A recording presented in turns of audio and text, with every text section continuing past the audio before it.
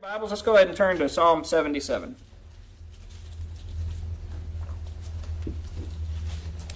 And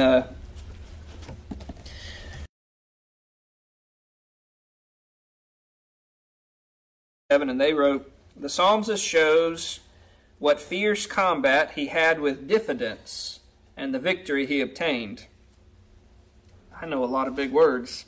I didn't know diffidence. I had to go to my old Oxford to look that up, and came away, it's basically the opposite of confidence, doubt. So the psalmist here is struggling with doubt, lack of confidence, and it says in the victory that he obtained. The pre-title, or whatever you want to call that, says, "To the chief musician, to Jehudath, a psalm of Asaph." So chief musician, obviously this was a psalm that was set to music, as most of them were. Jehudath is an interesting word, whether that's a person or a reference to the type of psalm that's going on, because the word Jehudath means a laudation. We don't use the word laud very often, except from the context of applaud, right? It's the extending of the hands, reaching out and giving some form of acclamation or praise. And so the root word there of laudation has the idea of extending your hands out in worship. Okay? And then a psalm of Asaph. A lot of the psalms in the book of Psalms are written by David. And sometimes we just kind of expect that. Asaph was the name of one of his chief singers. He had taken his group of Levites and he divided them into different categories, and some of the leaders there were Asaph and Herman and some other fellows. And so this is one that was written by one of David's chief singers. And we'll talk a little bit more about that as we go in, but I'm just going to read.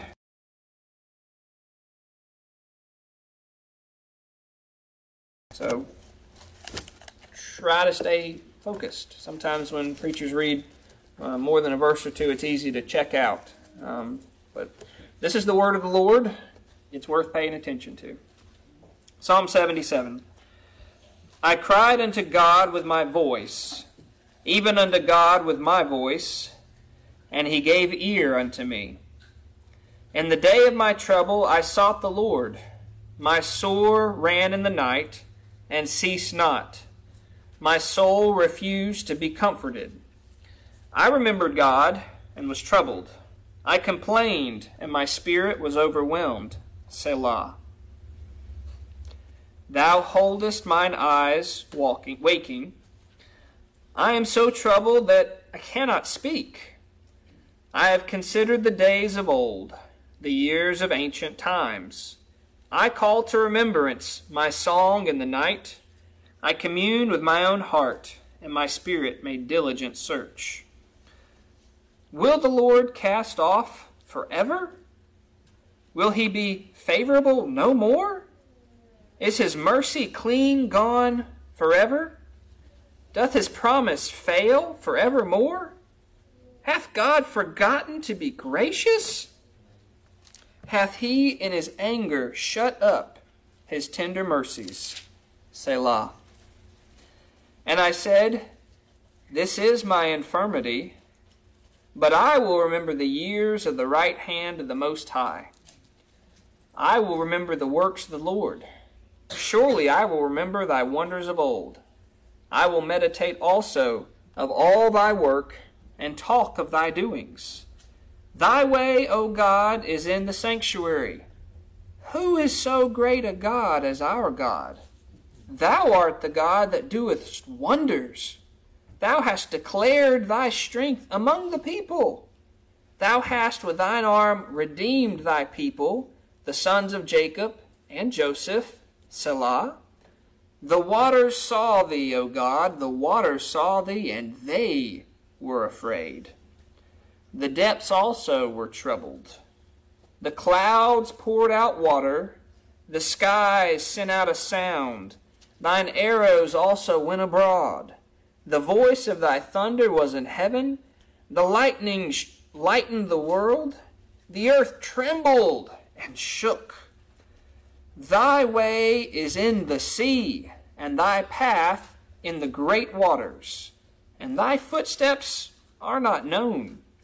Thou leddest thy people like a flock by the hand of Moses and Aaron.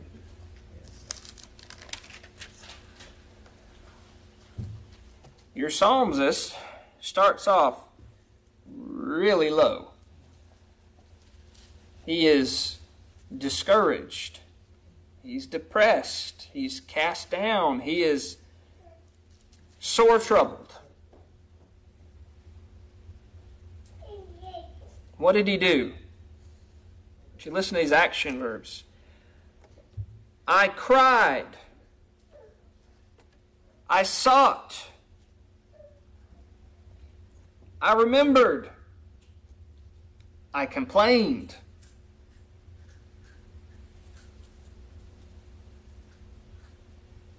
I was so troubled I became silent.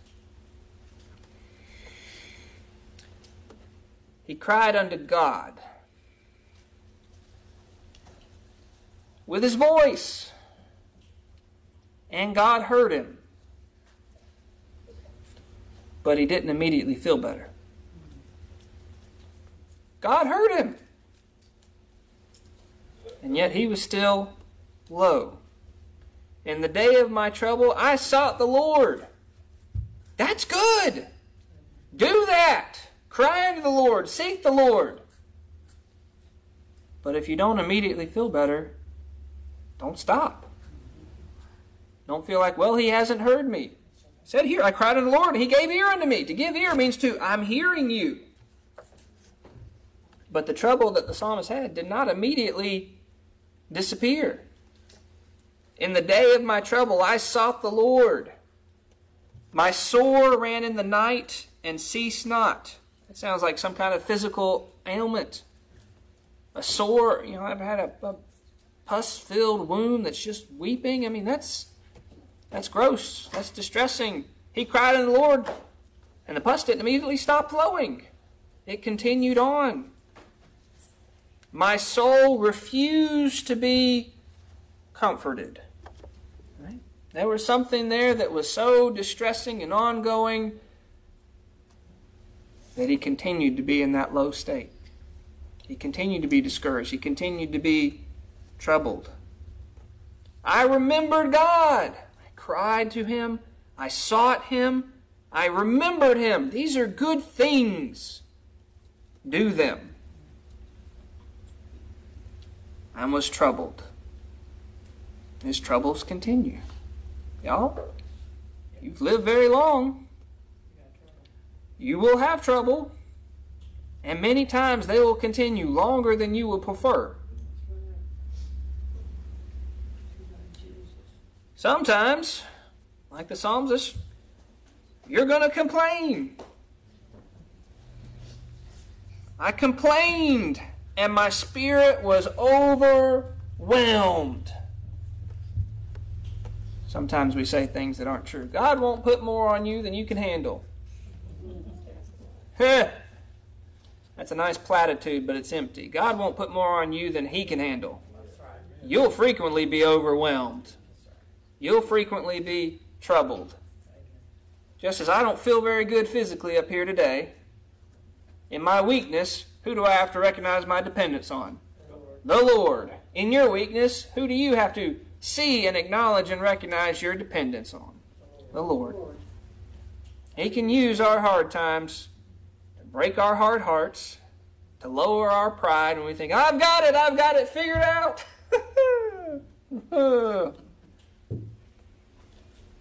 I complained.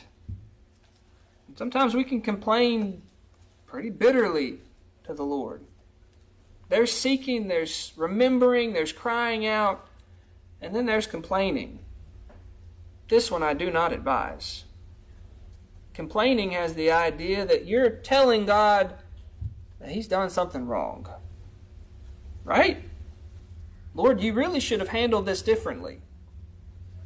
That's a pretty bold thing to say to the God of the universe who made everything and everything in it, including you. I don't advise complaining. But I recognize that sometimes we do. This is something that we need to check ourselves. When our prayers become just bitter complaints, that's a time to, Lord, forgive me for complaining. Lord, it's not my place to tell you how to fix things. Ask for your help? Absolutely. Give me wisdom and counsel? Absolutely. Lord, make me submissive to your will? Absolutely. But to bitterly complain because the Lord has not handled something the way that we would prefer it, that ain't right. I complained and my spirit was overwhelmed. Guess what? You won't feel better when you complain to God. That one is not going to improve things. Whoever has felt better after a pity party?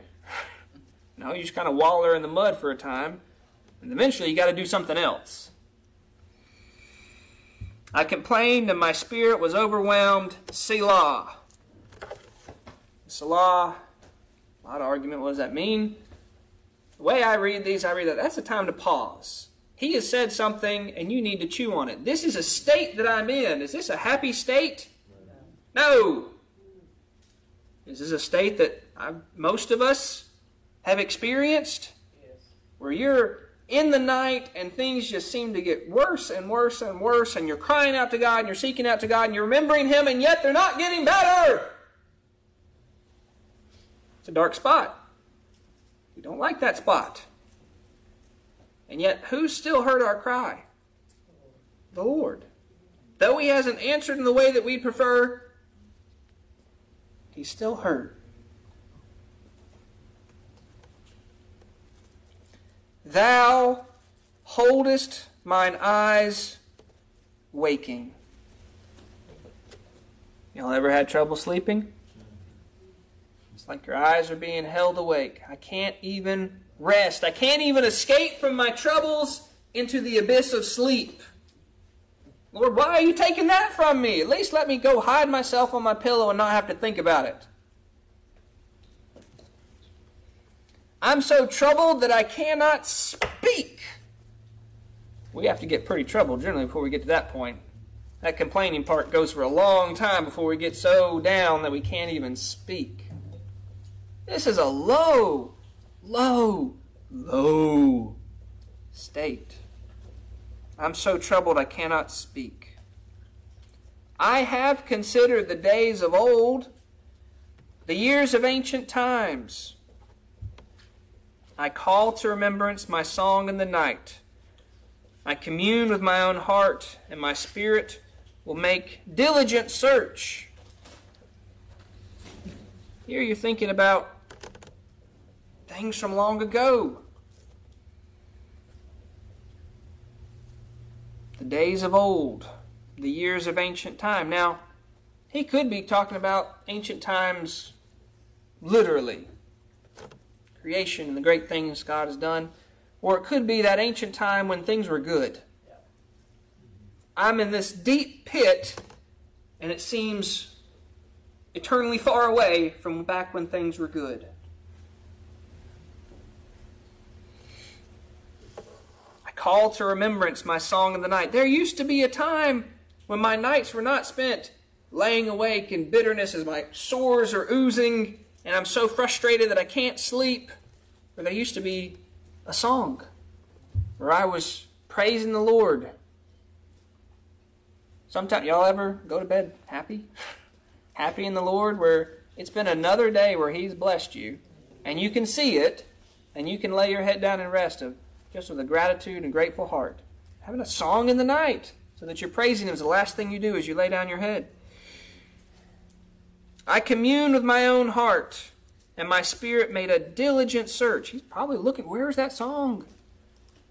I'm communing with my own heart. I'm doing that internal thing, when you get in the mully grubs and you're really deep and you're like where you tend to focus.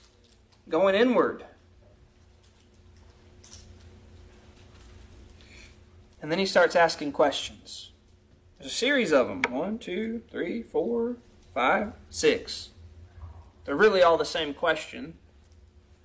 And they're worded differently. And at some point in our life, we've all asked them, even if we've never used these exact words. Will the Lord cast off forever? Things are so bad, God must have cast me off. Is He ever going to draw me back again? Is He ever going to show favor upon me again? I feel so far apart and removed and so put upon.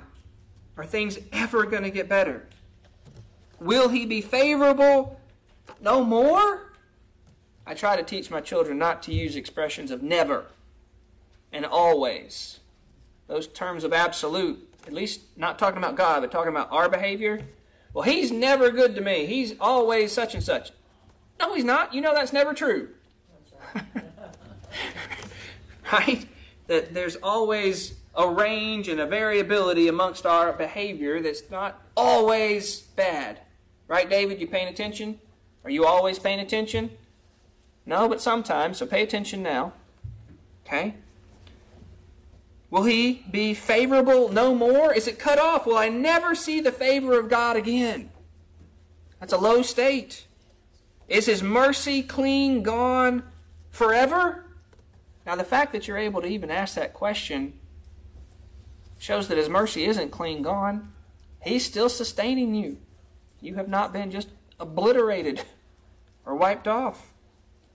Doth His promise fail forevermore?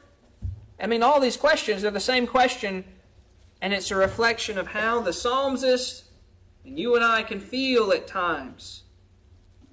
God has promised never to leave or forsake you. True? True. Can God lie? No. Can God change? Therefore, He will never leave you or forsake you. That includes not casting you off. That means not taking away His mercies forever. But on our end, it may feel like it. Because some ways we're not too bright. We're not. And we see in a very narrow window. Generally, it's just a few moments in front of our nose. And we have real short-term memory for what we've seen. But even the window that we've seen of our whole life is infinitely small in comparison to the whole bandwidth of God throughout all eternity past, all eternity future that He can see all at one time. His perspective, His ways, the ways that He accomplishes things, His thoughts and how He orders them, they're so much higher. You know, if I could jump, I could somehow, if I had enough practice, reach that hook. Right today? No, I couldn't. But no matter how high I jump, will I ever reach up and touch the moon? No. Right? This may be the range that you and I can get our thoughts a little bit higher. But there's no way I can come close to the moon, or the sun, or Neptune, or even the former planet of Pluto. Right? Can't get there. That's how much higher. My thoughts, maybe I can get there, but I'm not going to make it to the moon. That's how much higher His thoughts are than our thoughts. And so in our perspective, as we're trying to see, we're trying to understand, we're reacting to what we feel. We feel forsaken. We feel cast off. We feel that His mercy is clean gone, but it's not. And so we're asking these questions. Doth His promise fail forevermore? Hath God forgotten to be gracious? That's an interesting question. Can God forget anything? No. Much less can He change the loving kindness that He's put upon each of His children. Can that ever be forgotten? Scripture would say that, a mother can forget her nursing child. But God the Father will never, ever forget His children. Right? Right, David? Hath He in anger shut up His tender mercies? Selah. All right. Let's do some background. We know a great deal about David. Asaph is probably writing this during David's reign. It's when he was put in the job. It may be during Solomon's reign, but let's just assume that it's written during David's reign. David had a lot that went on to him personally, and he made some bad decisions, as we talked about with Bathsheba, that had a lot of consequences for his family personally, but it also had a lot of consequences for his nation, for his people. It wasn't just hard times in the household of David, but there were a lot of hard times in the kingdom.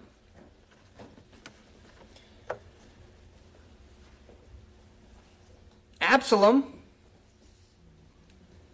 in response to his brother raping his sister, waited 2 years and murdered his brother.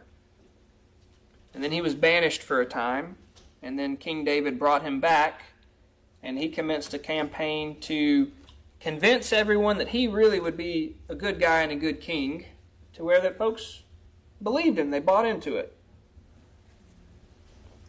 And from that there was an uprising. A civil war happened in the kingdom. The civil war is ever good for the citizens of the country?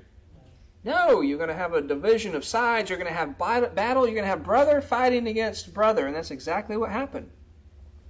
And he was pretty near close to succeeding. But for the Lord defeating some good counsel, if he had gone after David when David had to flee the capital city, I mean, that's a pretty successful coup for you to march into the city and the king have to flee. And then the Lord, basically withheld Absalom from going and capturing him that night. Wait until he had a full army, which gave David time to gather an army. And there was a battle where brother was fighting against brother. Absalom wound up being slain and the coup defeated. But as they're coming back, there's another political faction that happens with a guy named Sheba who wanted to say, what do we have to do with David? And he tried to go and take and create a second division. He wound up being executed. But you've got all this turmoil, all this strife from the king's poor decisions that are affecting other people. Now, whether Asaph is referring to his individual trouble or the troubles as a nation or his individual troubles that are compounded by the troubles of the nation, I don't know.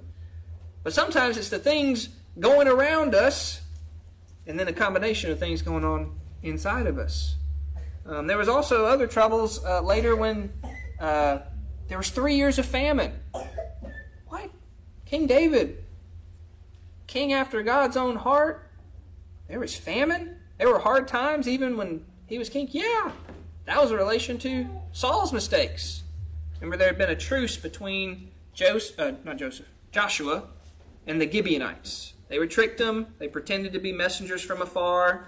And they got a treaty, right? The treaty said, you won't kill us. Well, Joshua upheld that treaty because he's saying we have to abide by our word. Hundreds of years later, King Saul attacks those people. And from that, in David's reign, there's going to be 3 years of famine that occur as punishment for Saul breaking the word of the Israelites of old. Okay? How does that impact all the inhabitants in David's kingdom? You're going through a famine. You're hungry. It's a time of trouble. It's a time of hardship. We don't know what famines are. We know years of bad crops, years where hurricanes come through and make things inconvenient, years where the prices at the grocery store go up. Y'all ever gone to the grocery store and there are no groceries? I mean, we ran out of toilet paper during COVID, but that was an inconvenience, not a there is no food. We've never lived through that. But back then, you didn't have a supply chain where you can draw from the countries of the world, and if you got the most money, you buy the goods and you get the stuff. You had a supply chain of, what can we grow here? Maybe 100 miles that way, 100 miles that way. That's your range. So if it's not raining and there's a drought, there's a problem. Babies are crying and folks are dying. Right? That's a hard time. Any of y'all ever seen somebody dying of hunger on the sidewalk? Oh, we're exceptionally blessed. So much so that, in a way, we can't really even understand these Psalms as they were originally written because we got it so good. We have to kind of take it down to our bubble-wrapped problems. Right? Not the real lethal ones, but the ones that bother us.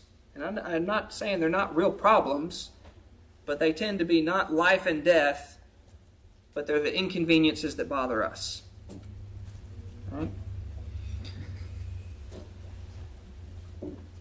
How about when David numbered the people? He got in his head, he wanted to know how many soldiers does he have? And so he sends out his general. Joab was not a good guy. And yet he tries to say, boss, king, this is not a good idea. However many it is, let it be more. But why do you delight in this thing? And David said, no, I want a head count. And so he went out and counted them. And so what can a king do when he's got a head count of his army? Look how strong I am. Look how powerful I am. Look what I've got to control and the might that I've got. And he was a warring king. They went out and they fought. But who was the real leader of all their armies? God, right? That's what made David noble when he fought against Goliath. Not because he had a great arm with a sling, but because he was standing up in the name of God. God's going to deliver you into my hand. And yet, at the end of his reign, he's forgotten that. And he's put himself, kind of like Nebuchadnezzar does, right? Where, look what great empire I've made for my name. And the Lord humbled him. Well, the Lord wound up sending a plague on the nation. Now, he gave David a choice whether they wanted to fall into the hand of his enemies or have 3 months of trouble or 3 days of plague. And he said, well, it's better to fall in the hands of the Lord. I'll have 3 days of plague. They had counted up his soldiers. He had 1.3 million. With that plague, the Lord wiped out 5% of them in 3 days. 70,000 men. I think there's like 40,000 people in Tift County. All right? That's a whole lot of people. 3 days. All right? It wasn't sunshine and roses to live in King David's kingdom. All right? King David was a type for a good king. We'll live in a kingdom where that doesn't happen. Where there is no sorrow and sin and pain and loss and no foolishness of a king that bleeds over onto everybody else. There were hard times to be a citizen of Israel in that day. Again, I don't know exactly what Asaph is referring to, but I thought it's useful to know for someone living back then, what are some of the things they had to experience beyond just the individual problems? Because individuals, we got individual problems, right? But then you have the collective things that compound it and weigh it down. So bring it over to verse 10. I said, this is my infirmity. Well, that's an interesting acknowledgement. He's got this problem, this sickness, has a sore that's oozing. He says, this is my infirmity, but I will remember the years of the right hand of the Most High. I'm not ignoring the fact that I have this problem, but I'm still going to remember the might and the mighty deeds that the Lord has done. Okay? That's what it means with the right hand of the Lord. The right hand is a symbol for the strength. Right? When the Lord sends out His right hand, it's showing off. He's doing the powerful things. Right? So when He brought them out of Egypt, which is what He's going to refer to, He's showing the right hand of the Lord. When Jesus appears and took away our sin, that was being the right hand of the Lord. And where does He sit down on high after that? Right. On the right hand of the Lord. Right? He's the embodiment, the image of the invisible God. He is the right hand of the Lord. So this is the infirmity. This is my infirmity. I have this trouble. They're real, but I'm still going to remember the years of the right hand of the Most High. What is the Lord not doing during King David's reign? Miracles and wonders and amazing things that had happened way back in Egypt. Right? You had a giant killed with a stone. You had a lot of individual deliverances for King David that his life was spared.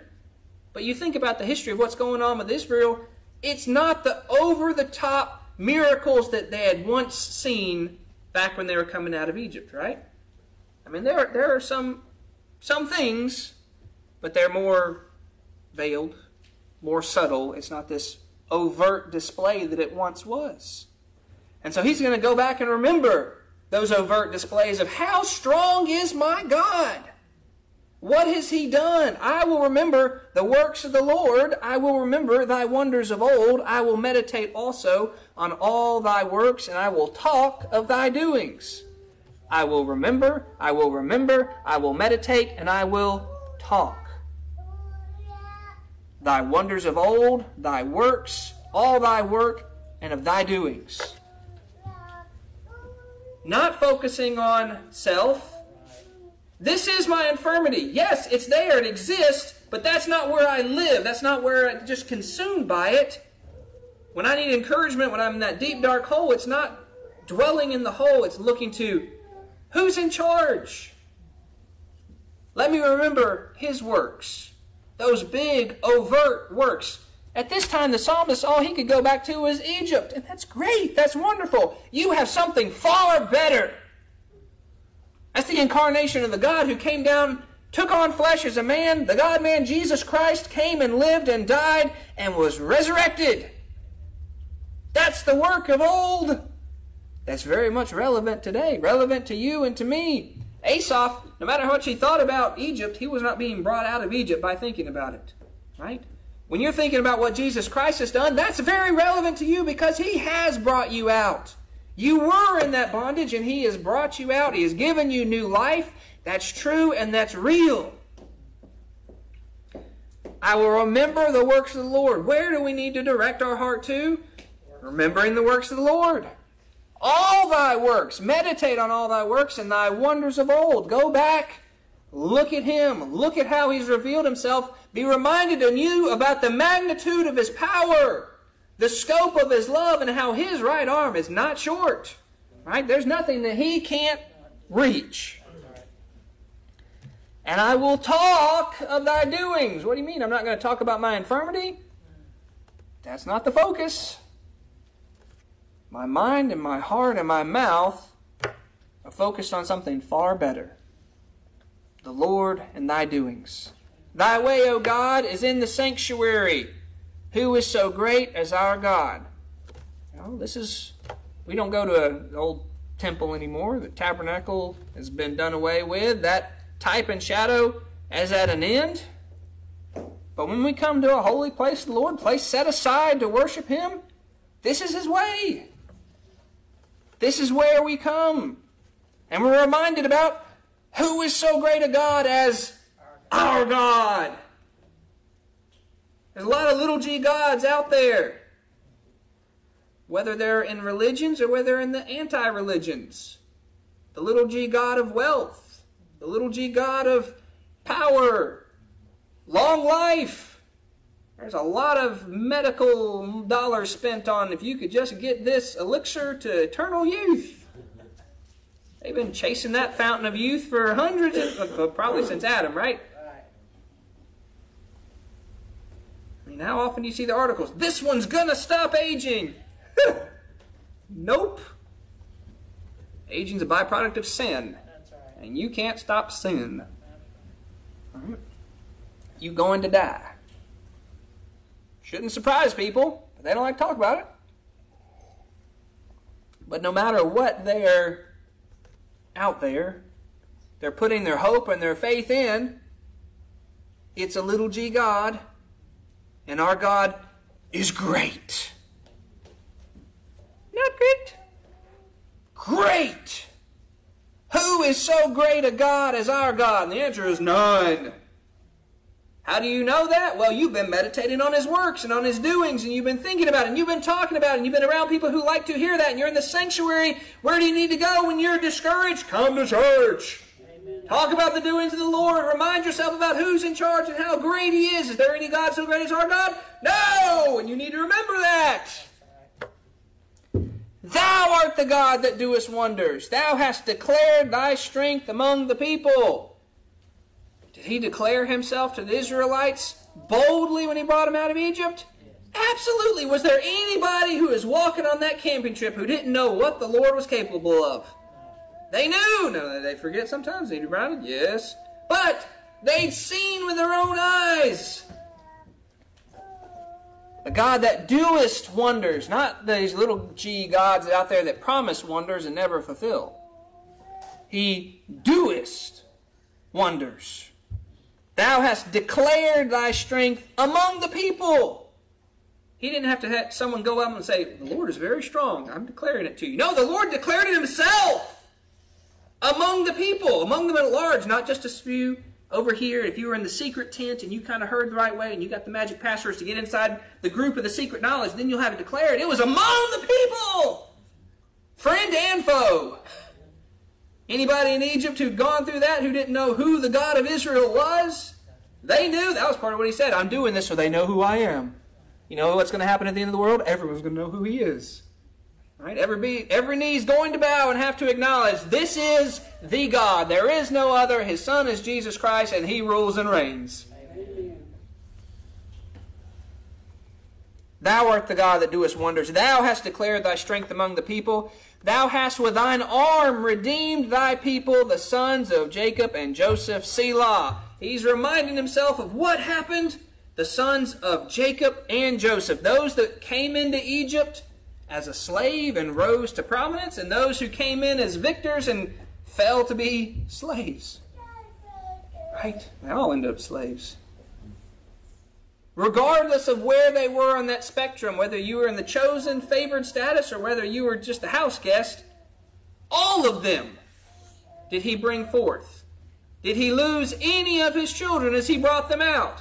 Any left behind? Any didn't miss the bus? Any said, sorry, we're full. Nobody. He redeemed them all with what? His might. His right hand. Thine arm. Right? Your right arm? How's that for a great picture for Jesus Christ? Amen. He came, and who did the redeeming? He did the redeeming. Who did it? His arm. Who's his right arm? Jesus Christ, his right arm. The strength, and he redeemed all his people. Didn't lose a single one. Regardless of where they are on the spectrum of rich or poor or white or black or wherever, Jew or Gentile, there's no difference among the family of God, and he didn't lose a single one. Selah, chew on that. You're in your dark pit, look to the Lord. I've cried unto him, and I've complained to him, and I've been focused on self to him. Focus on him. Focus on his wonders and his works and who he is and what he's done in the grand scheme beyond my little life. And remember how big he is. And what he's done and what he's redeemed me from. And what he's redeemed you from. The waters saw thee, O God, and the waters saw thee, and they were afraid. That's kind of cool.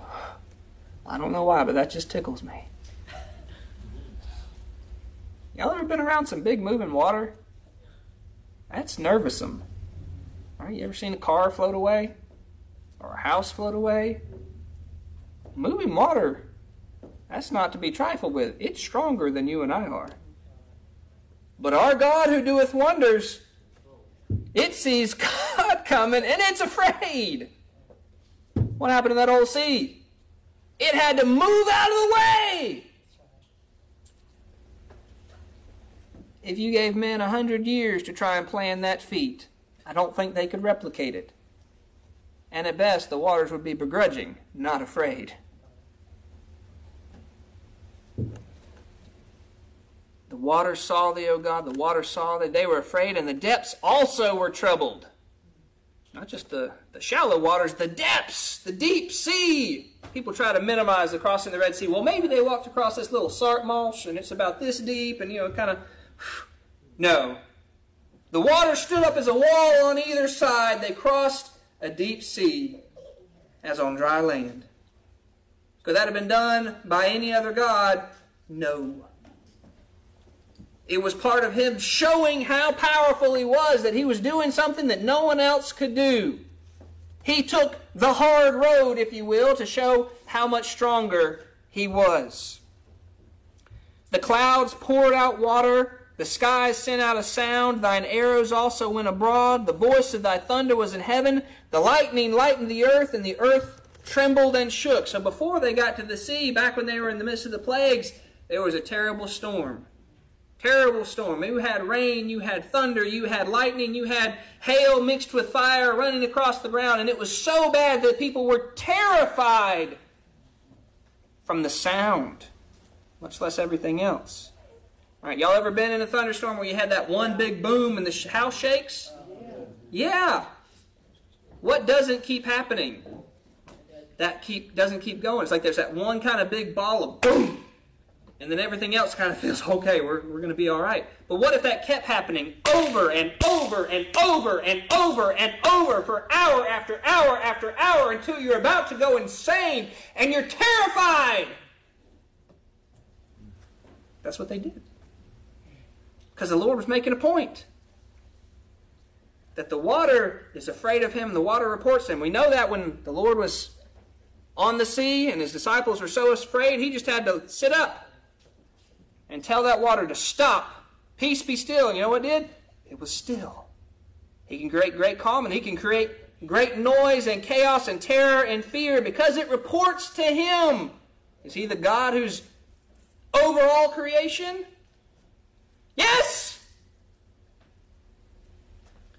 Thy clouds poured out water. You can imagine, we've had some frog stranglers, but imagine a deluge that just, the fat drops don't stop. The sky sent out the sound, thine arrows went abroad. You've got lightning just everywhere, even running across the ground. The voice of thy thunder was in the heaven. The lightning lightened the world. So pitch black outside, and those lightnings just shoo. You're seeing way too much. Sometimes having that light at night, scary. The earth trembled and shook. Not just trembled, but trembled and shook. Or you're kind of questioning the strength of the structure around you. Is this going to fall down on my head because things are shaking so badly just from the sound of this storm? And yet he was the author of it. He was proving a point. Pharaoh had to ask, let the thunder stop. Thy way is in the sea, and thy path in the great waters. He took them the hard way. He didn't say, we're going to go the easiest route. All right, what's point A to B? Like, dads, how do we plan? How do I get there? What's the most fuel-efficient way? How's the cheapest, shortest, easiest, right? We don't choose, all right, we're going to plow straight through the Okefenokee Swamp, take a left at Florida, go through Spain, and then we're going to make it to California, right? He chose the hard way. His way is in the sea, because who's the sea to report to? Him! His path is in the great waters, not the itty-bitty waters, not the shallow waters. He's got the road that can go through the hardest, most difficult thing. And what path did Christ have to walk? Through the hardest and most difficult thing. He had to endure the entire wrath of God for your sins, and he came through it, and he brought us through. Thy footsteps are not known. You can't understand it. You can't predict it. You can't put God in a box and say, well, this is the path that God's going to do. Thou leddest thy people like a flock by the hand of Moses and Aaron. He used men as he was telling them, but he was the one leading them like a flock, like a bunch of sheep. You had to go, but he was the one leading them. He's the God that doeth great, mighty, wonderful works.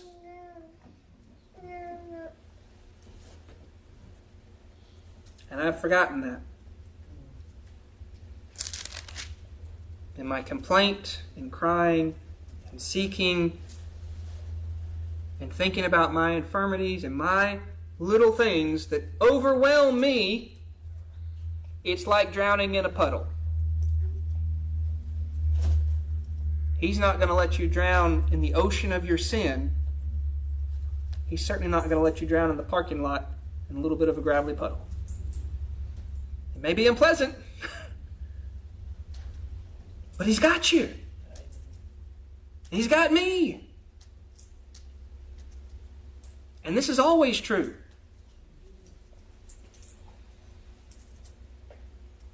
Thank you. Amen.